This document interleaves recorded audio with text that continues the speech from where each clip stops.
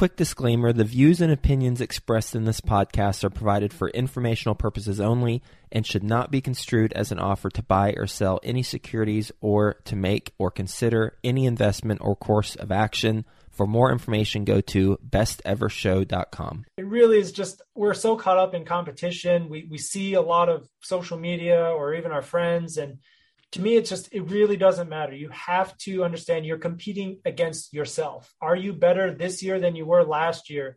And only your own goals can motivate your decisions. Best ever listeners, welcome to the Best Real Estate Investing Advice Ever Show. I'm Slocum Reed, and I'm joined today by Ron Rohde. Ron is joining us from Dallas, Texas. He's the founder of Ronald Rohde Law, a commercial real estate law firm that handles commercial transactions from entity formation, PSA negotiation, and due diligence review through closing. He's also a general partner of Industrial Triple Net Properties in the Dallas-Fort Worth area. Ron, can you start us off a little more about your background and what you're currently focused on, both as an attorney and as an investor? Yeah, absolutely. So thanks for having me on. It's a cool podcast. I'm actually listening. So I had a chance to be on the show as a listener. My background, I grew up in the North Texas area. My parents have always been involved in real estate investing. So kind of growing up, it was natural. I just always thought that, okay, you get some money, you put it in your 401k, you put some savings, but then you also invest in real estate. It was just a standard asset class. So I've been exposed to that. I've been around it. And throughout my career, I've chosen to focus on the law kind of as my specialty. And I've always worked jobs in commercial real estate, whether it's new construction, ground up multifamily. And now we primarily focus on investor acquisitions and helping investors buy commercial real estate and all of the legal documents that accompany that. Gotcha. And all of your personal investing has been in the Dallas area as well? Yeah, I would say I've had a couple of out-of-state deals. It'll be on there later for the deal that went bad, but primarily in Texas and Florida. Awesome. And Florida. Gotcha. A couple of questions. We were talking before the recording that you had a fairly standard buy some single-family rentals. Not your words, but mine. Buy some FSRs, get burned out, and then redeploy that capital into something that's into a real estate investment asset class that's less time consuming. And you were saying it's triple net industrial, in some cases single tenant. Why is it that you chose that to be your niche? Well, I think it's the question that every investor needs to start with. And it really is, what are your goals? What are your life circumstances right now? How much capital do you have? How much time do you have? Because investing in real estate is an expensive hobby. It's an expensive endeavor. So it requires some capital to get started. But beyond that, knowing yourself is the first step. And starting an SFR is great. I have no problems for people that have a W-2 job, that want to dip their toe. It's a great place to get started. And I was no different. I was a W-2. I was a lawyer. I was working a normal kind of 9 to 5, 9 to 6 job. And I started accumulating these SFR. I had a couple of partners, like I had one with my brother. I had one with another friend of mine. The rest, just my wife and I owned. But eventually we got 6 doors, even with a property manager. It's just too many questions and too much to manage, right? So with 6 doors, we also had an Airbnb. So like we moved out of a townhouse that I lived in a hot area, and we did STR, and that was fun. We were super hosts. When was this? When or where? When? Oh, this was back in like 2017, 2018. Gotcha. But with 6 doors, everything is breaking once. So we need a new water heater. The roof is going to go bad. Oh, this window broke. Or how much do you want to spend on a refrigerator? And they're in common, but they're frequent enough with 6 doors. So what we did was just sold everything. I thought I was getting a great deal because at the time, all of these Dallas houses had appreciated a lot. And totally. I said, hey, I've been sitting on cash flow. I've been sitting on depreciation. This is just great. I'm just going to sell for a profit and have a good chunk of change to redeploy into industrial, which coinciding with kind of our life transitions, we got married, we've got 2 small kids, I have a law firm, I started my own practice.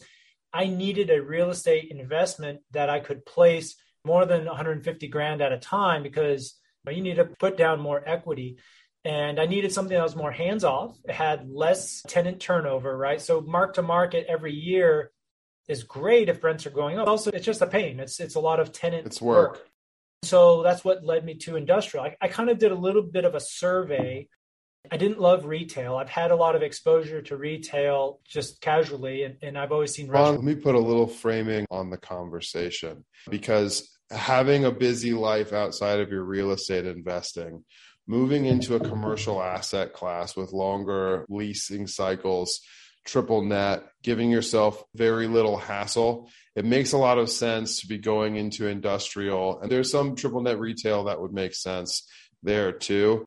Our best ever listeners, it's a very sophisticated audience. So I know a lot of people are resonating with you right now. Let me ask, Ron, how did you develop the expertise in industrial real estate investing that made you feel confident to invest in it yourself, not only for yourself, but also raising capital from others? How did you build the expertise in industrial to do that? I think that partnering with somebody else who has already owned industrial is the first way. I should maybe clarify. When I say JP, we're not doing like a Reg D raise. It's usually just 2 or 3 guys. We just go in and active LLC. So it's a little bit different than what I would say is a technical raise. But yes, that's what gives me confidence is somebody else who already owns the building. But that type of mentorship or that type of co-GPing, I think, is a great way to learn, because you got to have skin in the game or else you're never going to focus on it the same as a theoretical learning exercise. So put skin in the game and you partner with somebody that has done it before. You guys are co-equal and you can learn about that process, everything from the acquisition, due diligence, underwriting, leases, tenant evaluation, all of those types of decisions. For me, I learn by doing, and I have to have money on the table so that I'm focused and I pay attention to it. Totally. Now, I will point out to accentuate the difference between my question and your answer, Ron.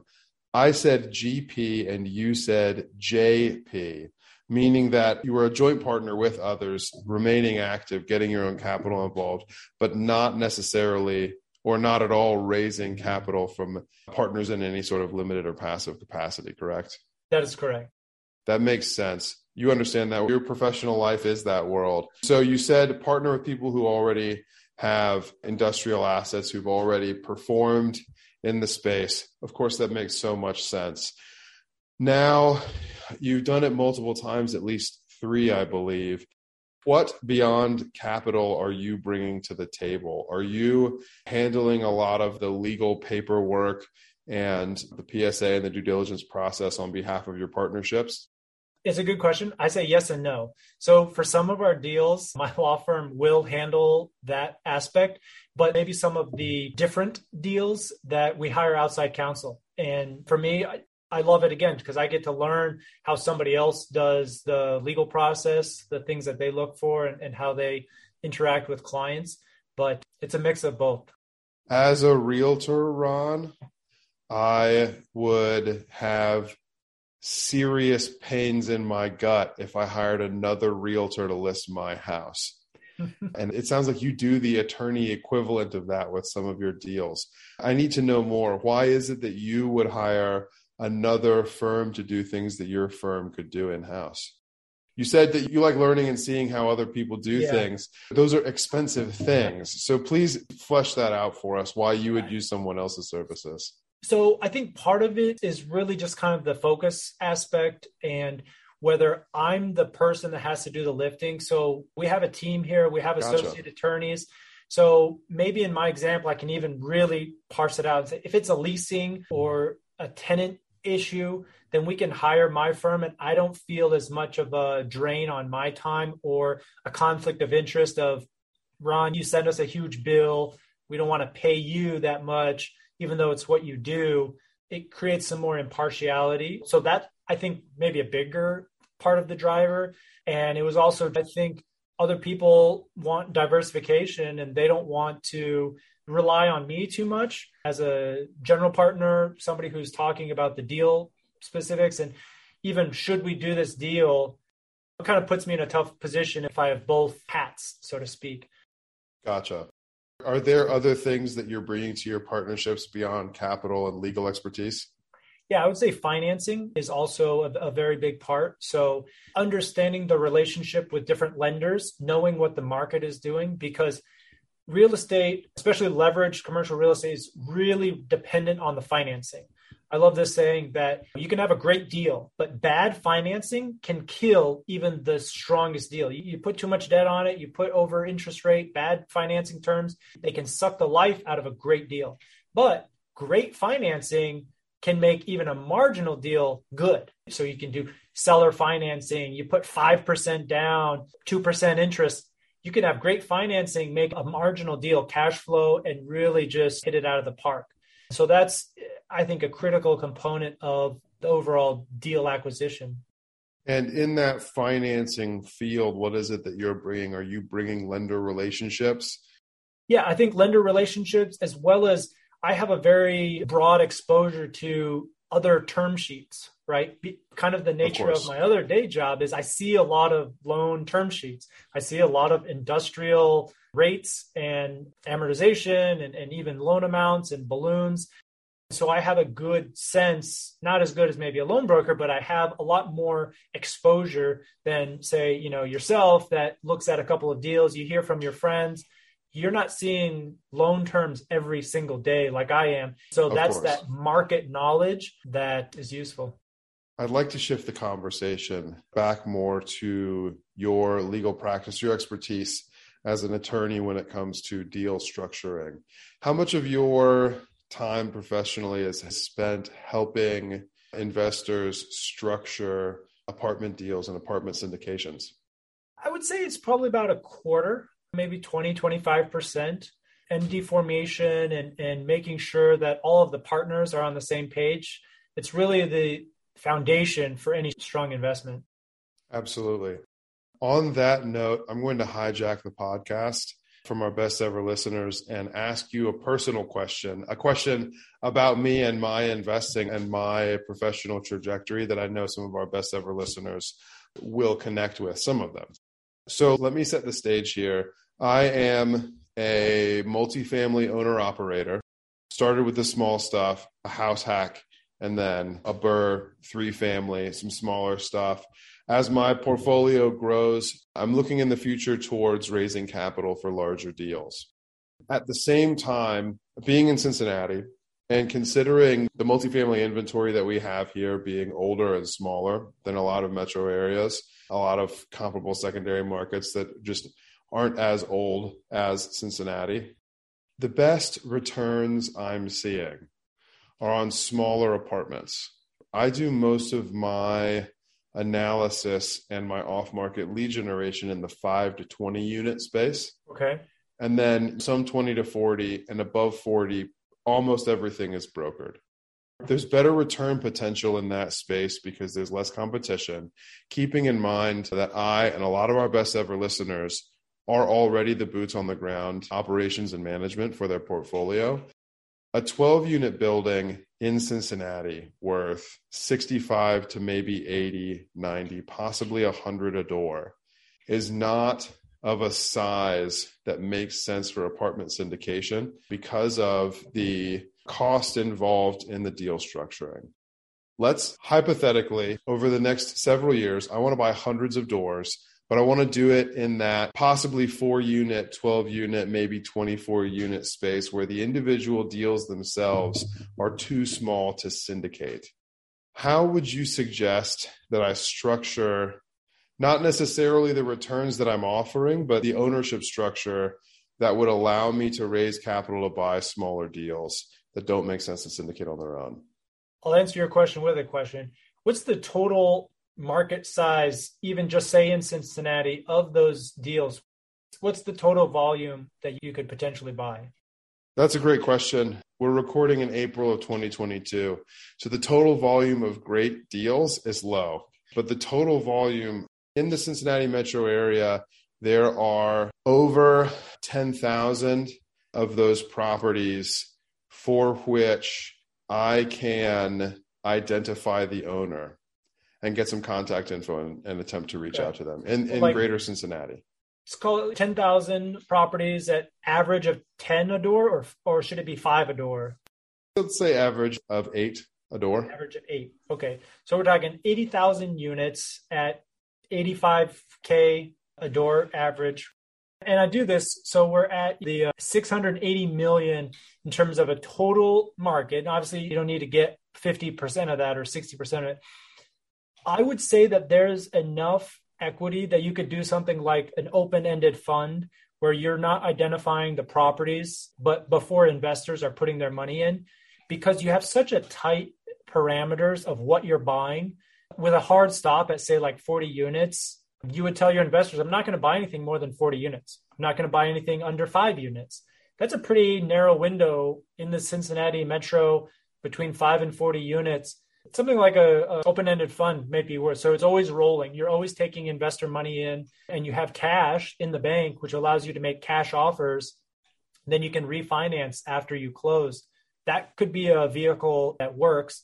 And then say you can raise $10 million to buy $25 million worth of property, something like that. I think that fits your goal. We'll get back to the show, but first, some sponsors I'm confident you'll find value in learning more about. When it comes to scaling your real estate business, is lack of capital holding you back? Raising private capital on demand can be a major challenge, but you can get the knowledge and tools you need to succeed when you attend Dana Cornell's 4-week Raise Capital Masterclass Live. After starting out with no capital or relationships, Dana has raised over $1 billion twice in the past 20 years. And he has made it his mission to share the best of what he's learned with business owners and investors like you. You can learn more at danacornell.com/best ever. Dana's Raise Capital Masterclass Live allows you to immediately unlock and raise capital on demand, drastically increasing your business's growth.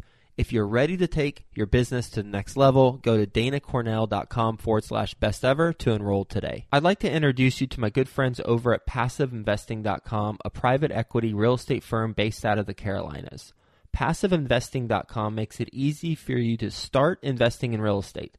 They focus on acquiring institutional quality apartments and self-storage facilities with private accredited investor funds. They also have a real estate debt fund that offers hard money loans to local fix and flippers across the U.S., which currently has a 0% default rate. With a portfolio of over $700 million in assets and controlling over $250 million in equity, they know how to secure the best deals and how to avoid the red flags. If you are interested in learning more, please reach out directly to PassiveInvesting.com and request the free Passive Investor Guide that outlines the 7 red flags for passive apartment and self-storage investing. Visit PassiveInvesting.com/red flags to download that PDF now.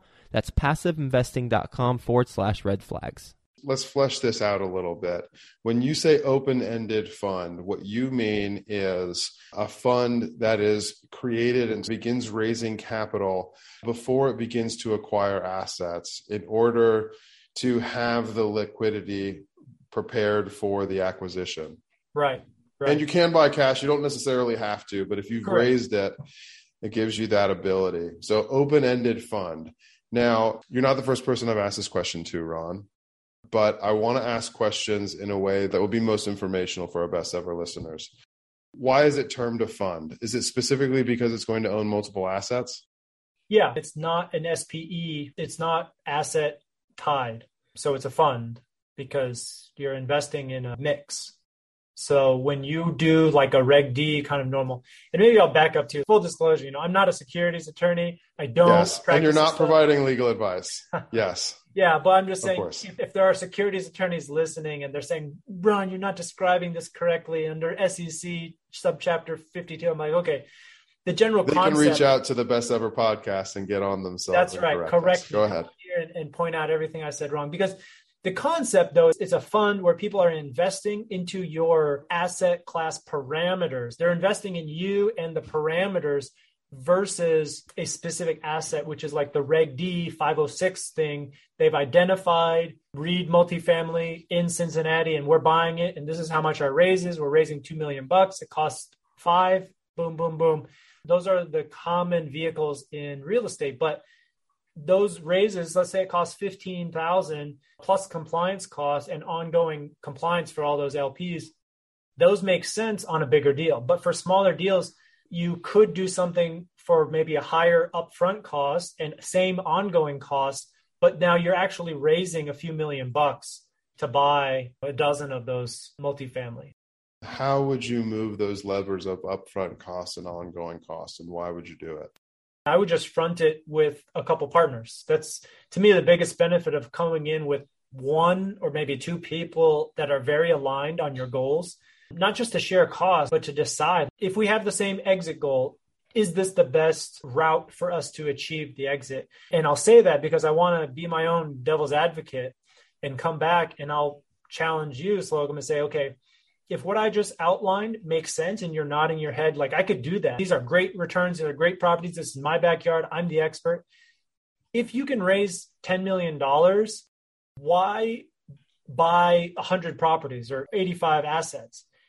You would be better served to reach whatever the reason of your 100 unit goal is, to raise the same $10 million from even same people and buy half as many, buy a third as many assets, because it's a lot easier and a lot more feasible to hit your goal of buying 30 properties as opposed to 100. It's just different. And I don't mean it to say, but just think about it, because I think the reality of why people don't do this already is because if you have that skill set to do this type of analysis, to raise money, to underwrite, you can apply that to just bigger buildings. And if you can raise $10 million, you're not going to deploy it on a really granular basis. And that's unfortunately the reality, is to reach that goal, you could raise 10 million and buy something else and buy a third as many of the buildings, which, as you know, every time you buy a building, the due diligence costs and the effort is about the same. Whether you're buying a 5 unit or a 50 unit, it's about the same. So I have to answer your question, right, Ron? And I also think this is very beneficial for our listeners. The question being, if you're raising 7 or 8 figures of capital, why not purchase fewer assets, less legwork to get the same return? I would say a couple of things. One is, and I know that there are a lot of best ever listeners in my position here, and let me make clear, I'm not raising this money right now. I don't have a fund. This is not promotional. This is informational. So please, best ever listeners, don't think that this is just shameless self-promotion, but also don't reach out to me about my fund because I don't have one. I'm thinking about my future as an investor, and I'm hoping that you guys are gaining value from it because I know there are other people in my position. Back to answering the question, if you're raising X million dollars, why not purchase fewer assets? A couple of things. One is, I am seeing better returns from smaller assets right now. Thinking early 2022, what can be bought? I can get better cash flow out of the smaller stuff. I'm also already doing the hard things, the management of assets that are too small for on-site management. The other thing is that, at least in Cincinnati, and I know that in markets with higher property values, the higher the property values in a market, the smaller the asset by door count that is most commonly professionally owned and managed. So said another way, the mom and pop real estate owner operator has more doors in Cincinnati than they do in most of Florida or Texas. Because their property values are smaller, they're able to. So I am capable of finding deals off market in that smaller space that allow much more force appreciation potential. So I think I can make the money go much further with the smaller deals, and I'm already doing the harder work. Higher resulting cash flow, but also more force appreciation potential. And that is also factoring for more expensive debt, for the record, because most of the time I'm in conversation with a local bank about what they'll do. My stuff is not going to qualify for a Freddie Mac small business loan or anything like that. Yeah, you're not doing any Fannie 2% deals on these. No 2% money. No, that's Have less you done relevant 4 to recently? the current conversation. I haven't seen it. Even industrials getting quoted above 4, 4.25. In 2021. But a lot has changed since then, which is why I say it's not, talking numbers is not as relevant because I haven't been quoted in the last few months. I have a couple acquisitions in the pipeline, but they're still too early in due diligence. And we're a little off topic. I always like this stuff because picking apart your own ideas and then being able to justify them to somebody else is a great way to stress test your own things. I think what you want to do has manpower. You're going to have more employees than my counterpoint. And it's not to say one is better or the other, but you've obviously thought about it and why maybe Cincinnati is even a unique market to do this and how it meets your goals. You embrace that management aspect because a lot of people just want to be owners. They don't want the personnel. They don't want employee issues with management companies for a small, medium, multifamily. And that's just different. That's just what makes you different than me or other investors. Ron, there are also a lot of people who followed that classic bigger pockets path of get a house hack, buy some more rentals, or start with single family and scale up. And a lot of them see apartment syndication, realize how much less operational work there is to make similar money, and they jump ship. They sell their single family rentals and get into industrial when they've already developed a skill set that they could continue to use. And what I'm proposing is, I met with some investors from Minnesota, from Duluth and Minneapolis this morning, and I'm hearing very similar things about the market there as well. I know possibly, especially in the Midwest, but particularly in older cities, older metro areas like Cincinnati, I don't think we're the unicorn. I think you have to get into secondary and tertiary markets, but I think they're probably all over the country that you have this smaller inventory that'll cash flow better and allow for scale if you can raise capital through something like an open-ended fund to purchase them. So let me see if I can summarize this conversation about how to structure it. Correct me where I'm wrong, and then we'll move into the last segment of the show, Ron. An investor wants to raise capital to buy a significant number of smaller assets. They can do so through an open-ended fund. An open-ended fund allows them to raise the capital in advance and then purchase multiple properties through that same fund. The open-ended fund isn't required to identify the properties beforehand, and what people are investing in when they invest with an open-ended fund is they're investing in the GPs, the operator.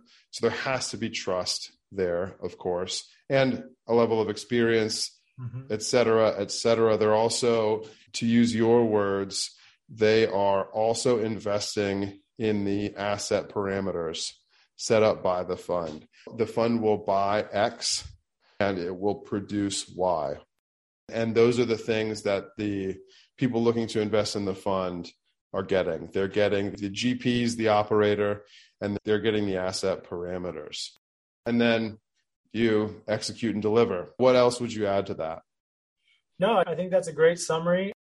I would say another wrinkle or possibility is if you develop the track record, if you identify a system to apply it to a new metro, you don't even need multiple investors. You don't need a fund. You may get a single partner, which is good and bad, but single or two families that say, hey, we saw this, we love it. How much do you need? We'll both write a check and away you go. One more thing on this that I forgot to ask earlier, and I know that there are listeners in this position too who want to raise capital. What if I seeded the fund with something that I already own that's already performing? So yes. I already own assets in this space. I could, you tell me how this works, Ron. You can sell your assets into the fund at a predetermined rate. Yeah, that's common. You got to do a whole bunch of disclosures about fair market and appraisals. But at the end of the day, yes, in order to help the fund get going with some mass, with cash flow, with assets under management, for sure, people do this all this time is they vend in other properties that they kind of already own or control. They vend it into the fund and get the returns going. Awesome. So many more questions I want to ask, Ron, but it is time for our best ever lightning round. Are you ready? I'm ready. Ron, what is the best ever book you've recently read? I still love Traction. I reread it, but it's a business book for anybody that doesn't know. Everything that it is in there, I just feel like it's true. And it's all down to execution. So I got to reread it. And anybody who's doing real estate, you are a business. Whether you want it or not, it is a mini form of a business. You may have one employee, but it doesn't matter. And I think the sooner you think about real estate investing as a real business, the faster it'll be smoother. I just reread Traction as well. Implemented a lot of those systems into my business last fall, and it's time for a checkup. Yeah. What is your best ever way to give back? I'm Chinese, right? My heritage is Chinese. My mom's Chinese. My dad's American. I really give back to the Asian American community. I'm active on some not-for-profit groups, chambers of commerce kind of thing. And really, I see the next generation of Asian Americans. They need to see people doing fun, exciting things like investing in real estate and say, I can do that too. And I'm really proud to give back to that community. Nice. Within commercial real estate investing, Ron, what is the biggest mistake you've made and the best ever lesson you learned from it? So I kind of hinted at this earlier. Out of state is always tricky. I lost a fair amount. For me, back at the time, it was like, a year, 6 months worth of savings, which was like $30,000 on this medical office building project in Las Vegas. Sounded really good. I trusted GP and nothing wrong with that. I think it was just a combination of being far away, not really understanding enough of the business and how it was going to make money. But we lost equity on that. I lost a fair amount of money at the time, I think. But that's the biggest lesson. And I don't regret it, but I realized what my blind spots were, and I didn't take any steps to mitigate those. What were your blind spots? I think underestimating cash flow and the need to have marketing instead of just we'll get tenants. I think that's like step 7 in the business plan. It just says get tenants. You're like, oh yeah, sure, okay, and then profit. But right. Every step can kind of have some expansion, and we didn't know the market, and we didn't know what the demand. We didn't know a ton about the area, and we just said, hey, medical office is great, and yes, it is in a general sense. But do you have a system, and do you have people that can give you leads and they can give you pricing feedback and give you tenants, that sort of thing? What is your best ever advice? To thine own self be true. It really is just, we're so caught up in competition. We see a lot of social media or even our friends. And to me, it really doesn't matter. You have to understand you're competing against yourself. Are you better this year than you were last year? And only your own goals can motivate your decisions. You can't want something that somebody else wants because they have their own motivation and their own factors, their own inheritances or connections or luck. So it's really just unwinnable competition. So know yourself, only try to please that person. Where can our best ever listeners get in touch with you, Ron? Definitely the website, ronaldrohdelaw.com.